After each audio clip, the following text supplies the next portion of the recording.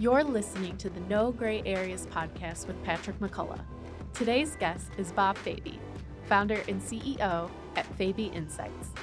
Throughout their conversation, Bob helps us to see the dignity in all humans. Let's listen in. Bob, thanks for being on No Gray Areas, this podcast. As I was sharing with you, this podcast is really about a book a friend of mine wrote, a story that's being made into a movie. It's about character issues, the choices that we make, good or bad, kind of a cautionary tale, but also a redemptive story. But you are someone, we've known each other for quite a while. In fact, we grew up in the same town. Yep. Funny story there. But tell us a little bit about your life. Like, you're from Missoula, Montana. That's right. Yep, the last best place. Yes. That's what we say in Yes. Montana. Yeah, I'm happily married at 26 years to Amy. Congratulations. And thank you very much. And 2 kids, 21 and 19. I'm trying to learn how to parent through that season. Yeah. It's interesting. Been in the ministry world for almost 30 years now in different capacities for the last 10 years. I'm happily been an Anglican, and I'm an Anglican priest. Yeah. So I'm not wearing my collar today, but Yeah. I get to function You're that way. always wearing your collar. I'm but always wearing the sometimes it's just collar. not on. That's right. Yeah. Yeah. Yeah. Good.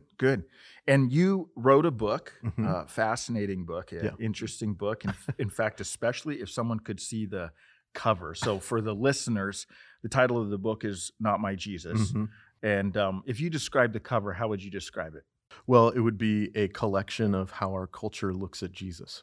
So, hipster glasses and cigarettes and coffee and political kind of stuff on Yeah. there. Yeah. Probably a picture that they've never really seen of Jesus. I would think he's holding that's a true. cell phone. He's got a cigarette hanging out of his mouth, holding a Starbucks coffee. Mhm. Yeah. But on the back of the book, here's what it says. Understanding who he is, Jesus, and who he is not is the key to knowing ourselves and how we are to live. Mm. That's a pretty bold statement. Yeah. Yeah. Yeah. What do you mean by that? Well, what happens, I think, primarily for Christians, but also for non-Christians, is that we think we have an idea about who Jesus is, and then we function from that idea. And for many people, they believe that Jesus is there for, hey, he's really great. He forgives me. I get to go to heaven. This is going to be perfect.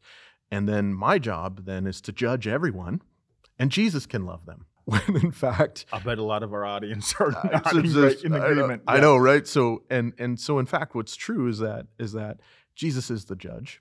That's who he is, and then he's asked us to love people. So love God, love your neighbors, this great commission, great commandment, and then even love your enemies. So almost reverse what we often do, right? Right, exactly. And so if Jesus is our true north, and we say, well, let's take what we do from him and from who he is, and then allow him to give us our identity that shapes everything about us. And for those people who don't know Christ yet, what I think it means is that he's there, and that's who he is. And then it's like, hey, listen, you don't know this yet, but you were made in his image, and you're beautiful, and you're amazing, and you have the opportunity to reflect a good and loving God to a world that desperately needs it. Well, that shapes people's lives in a wonderful way. Yeah. So why did you write this book?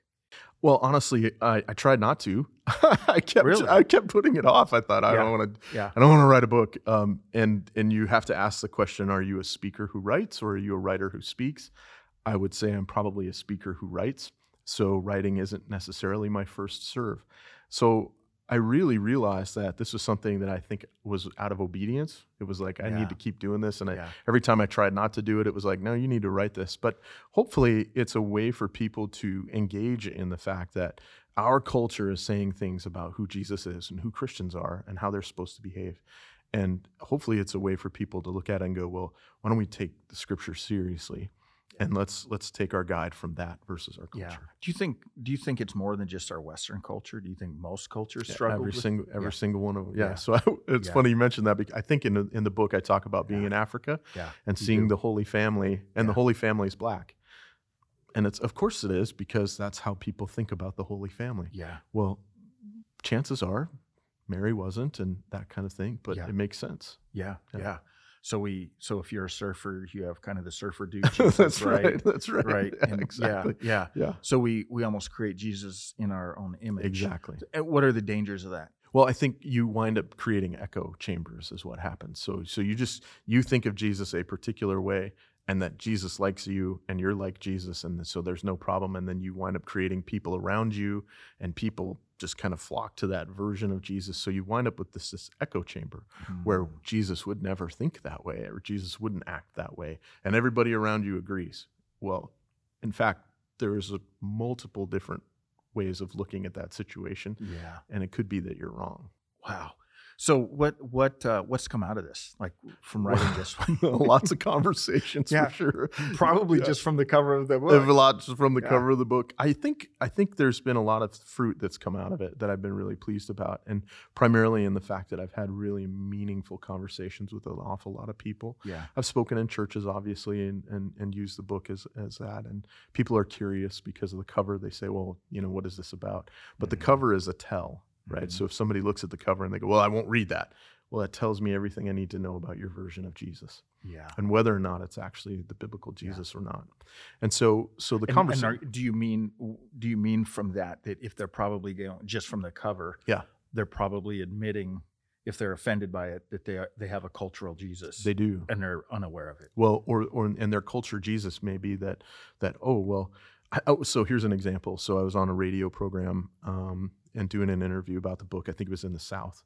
And this guy was talking to me, and he was saying, so Bob, about your book cover, he says, you got Jesus doing all sorts of crazy stuff. And he says, and maybe the worst thing is that you gave him a cigarette. Yeah. And I said, I understand why that's problematic. I said, but I think it's worse that I gave him blue eyes and light skin. Wow. And it was just radio silence.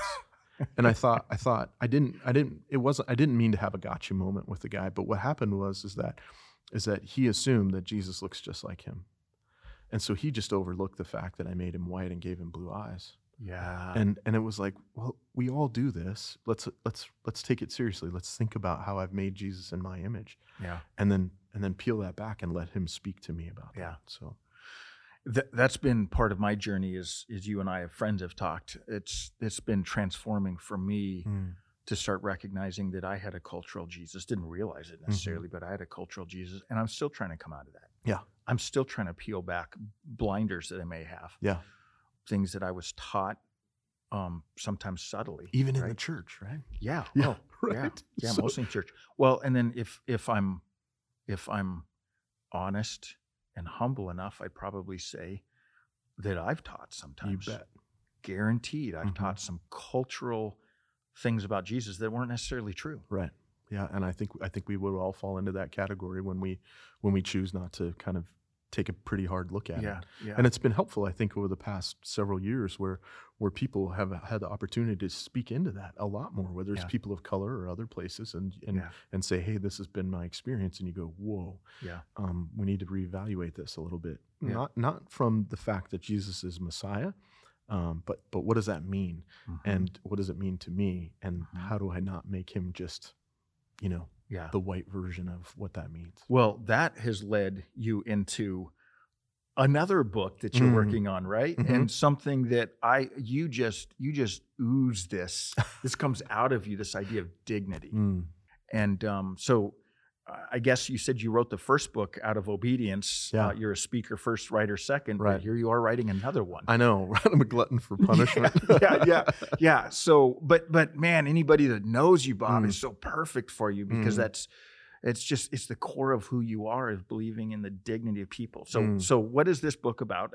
Dignity, obviously, but dig into it a little bit. And then why did you have to write this one? Yeah, well, I think it was an outworking of the first one. And I was trying to answer some questions that I was asking about the first book. And primarily, I mean, if we say as Christians, people are made in the image of God, and that everybody's made in the image of God, then we have to take seriously how we interact with one another.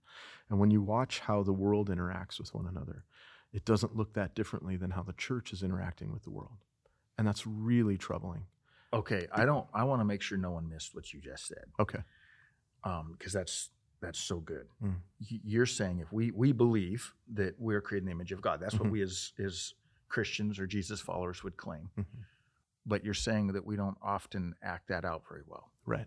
Yeah. And in fact, I think that if the church actually did that really well, that it would be a place that people would come running to when they need it. and that when culturally we experience so much tumult, that the people would look at the church and they would say, those are the kinds of people I want to be with, and they're the kind of people I want to be like. So and I tie think, dignity and being created in the image of God together. So the way that I think about that is that I think Jesus affirmed the dignity in people in many different ways and settings. But you take somebody like Zacchaeus, for instance, who for most people is behaving in all the wrong ways. And Jesus says, I see you. I want to spend time with you. And never once does he talk to him about his behavior. He just spends time with him in a way that's meaningful. And I'm not saying that we can't say things about people's behavior. There's a big difference between behavior and identity. And that's part of the problem, I think, too, is that people... Yeah, I'll try to unpack that a little bit. I saw your eyebrows go down. Yeah, like, wait. Yeah. This is why I hang out with you, Bob. I always learn from you. So I think part of the challenge is that people can behave in different ways, and that's how respect is earned or lost. So I can respect how people behave, or I cannot respect how people behave, but I will always treat them with dignity, because dignity is an identity. So, for instance, if somebody says, you will respect me, I think you've already lost respect because you're demanding it, and you've done nothing to earn it. Yeah. Or you haven't done something that makes sense to me that would cause me to go, wow, I really respect that. Whether that's how somebody mourns or how somebody loves or how somebody behaves, whatever the thing may be. Mm-hmm. And so what happens is that I can look past somebody's behavior. I don't have to talk to them about that in order to treat them as if they were made in God's image. So I've literally said to strangers, I mean, you know me well enough. This is the kind of thing I wind up doing. Yeah. I've literally said to people, I know you better than you do. Wow. Because I know who made you. Yeah. And I know why they made you. And it's to uniquely reflect him to the rest of this world around us. Yeah. And so people inherently have the dignity simply because their identity is they're creating the image of God. That's right. We're the pinnacle of God's creation. That's correct. Yeah. And so that needs to be the basis for our interaction with everyone, including family members and people we don't agree with and people we don't like. Yeah. Period. So when you're hanging out with me and I do something that makes you lose respect, my behavior, you don't respect me because of my inappropriate behavior, perhaps, but that doesn't change my identity or my worth or my dignity. That's what you're saying. Right. And so if you were to behave in a manner that I don't agree with, I could just simply call it a behavior instead of pat. Yeah. And that's what we often do as human beings, isn't it? Well, not just as Christians, just call but people as names beings. And we just objectify people. Yeah. So in the first book, I have a whole chapter about objectification, and I'm writing about that again because that's, I think, part of the problem. But so my argument in with regards to dignity is, from a Christian perspective, is that this has to be based in God's image, the Imago Dei. The ancient church as well. Yeah. So Imago Dei. Explain that if someone heard that didn't know. Okay. It means the image of God. Okay. It's just Latin. Yep. Makes people think they're smart. Yeah. Yeah. But that comes from, again, the very beginning of the narrative where God says, out of all of his creation, we as humans were created in his image. That's right. Yeah. And so that's embedded in Christianity, and I think that's the reason for the growth of Christianity in the first couple centuries, and that's a whole nother story. From if you take that though and you say, okay, well, what if I don't believe in Jesus? What's the case? And I think there's people out there like Donna Hicks, who's written about dignity, where she argues from a secular standpoint that people have dignity. And she'll use actually evolutionary biology in order to get there to talk about the dignity of people. So my thought was, coming out of this book, I thought, if we're going to talk about how we need to be with one another and how we need to love people and how we need to treat them well, I want to have two coins, two sides of the same coin. To say this coin is about dignity. I'm taking my lead from Jesus. Other folks are going to take their lead from other places. Doesn't matter to me as long as dignity is the thing. Yeah. So let's get a little political here in a sense to just give myself and the audience, I guess, some practical ways to live this out. So right now, all you have to do is get on social media and turn the news. Yep. And there's a lot of different opinions about how we handle this COVID and all these other things. Yep. If we were treating each other with dignity and you and I had a completely different understanding on how we should handle one of those things, what would it look like? Are we both Christians? Okay, let's argue both. Let's say at first, yes, we are, Okay. and then the next one, I want to say you are and I'm not. Sure. So the reason I asked that question is because I have a different answer. If you're a Christian and I want to know from you what it looks like, to practice dignity, we have to take the scriptures seriously. So that has to be our basis, and just the period. Like that's going to change how we look at this. So let's say you're an anti-mask. You don't want to wear masks, and I want to wear a mask. Well, okay.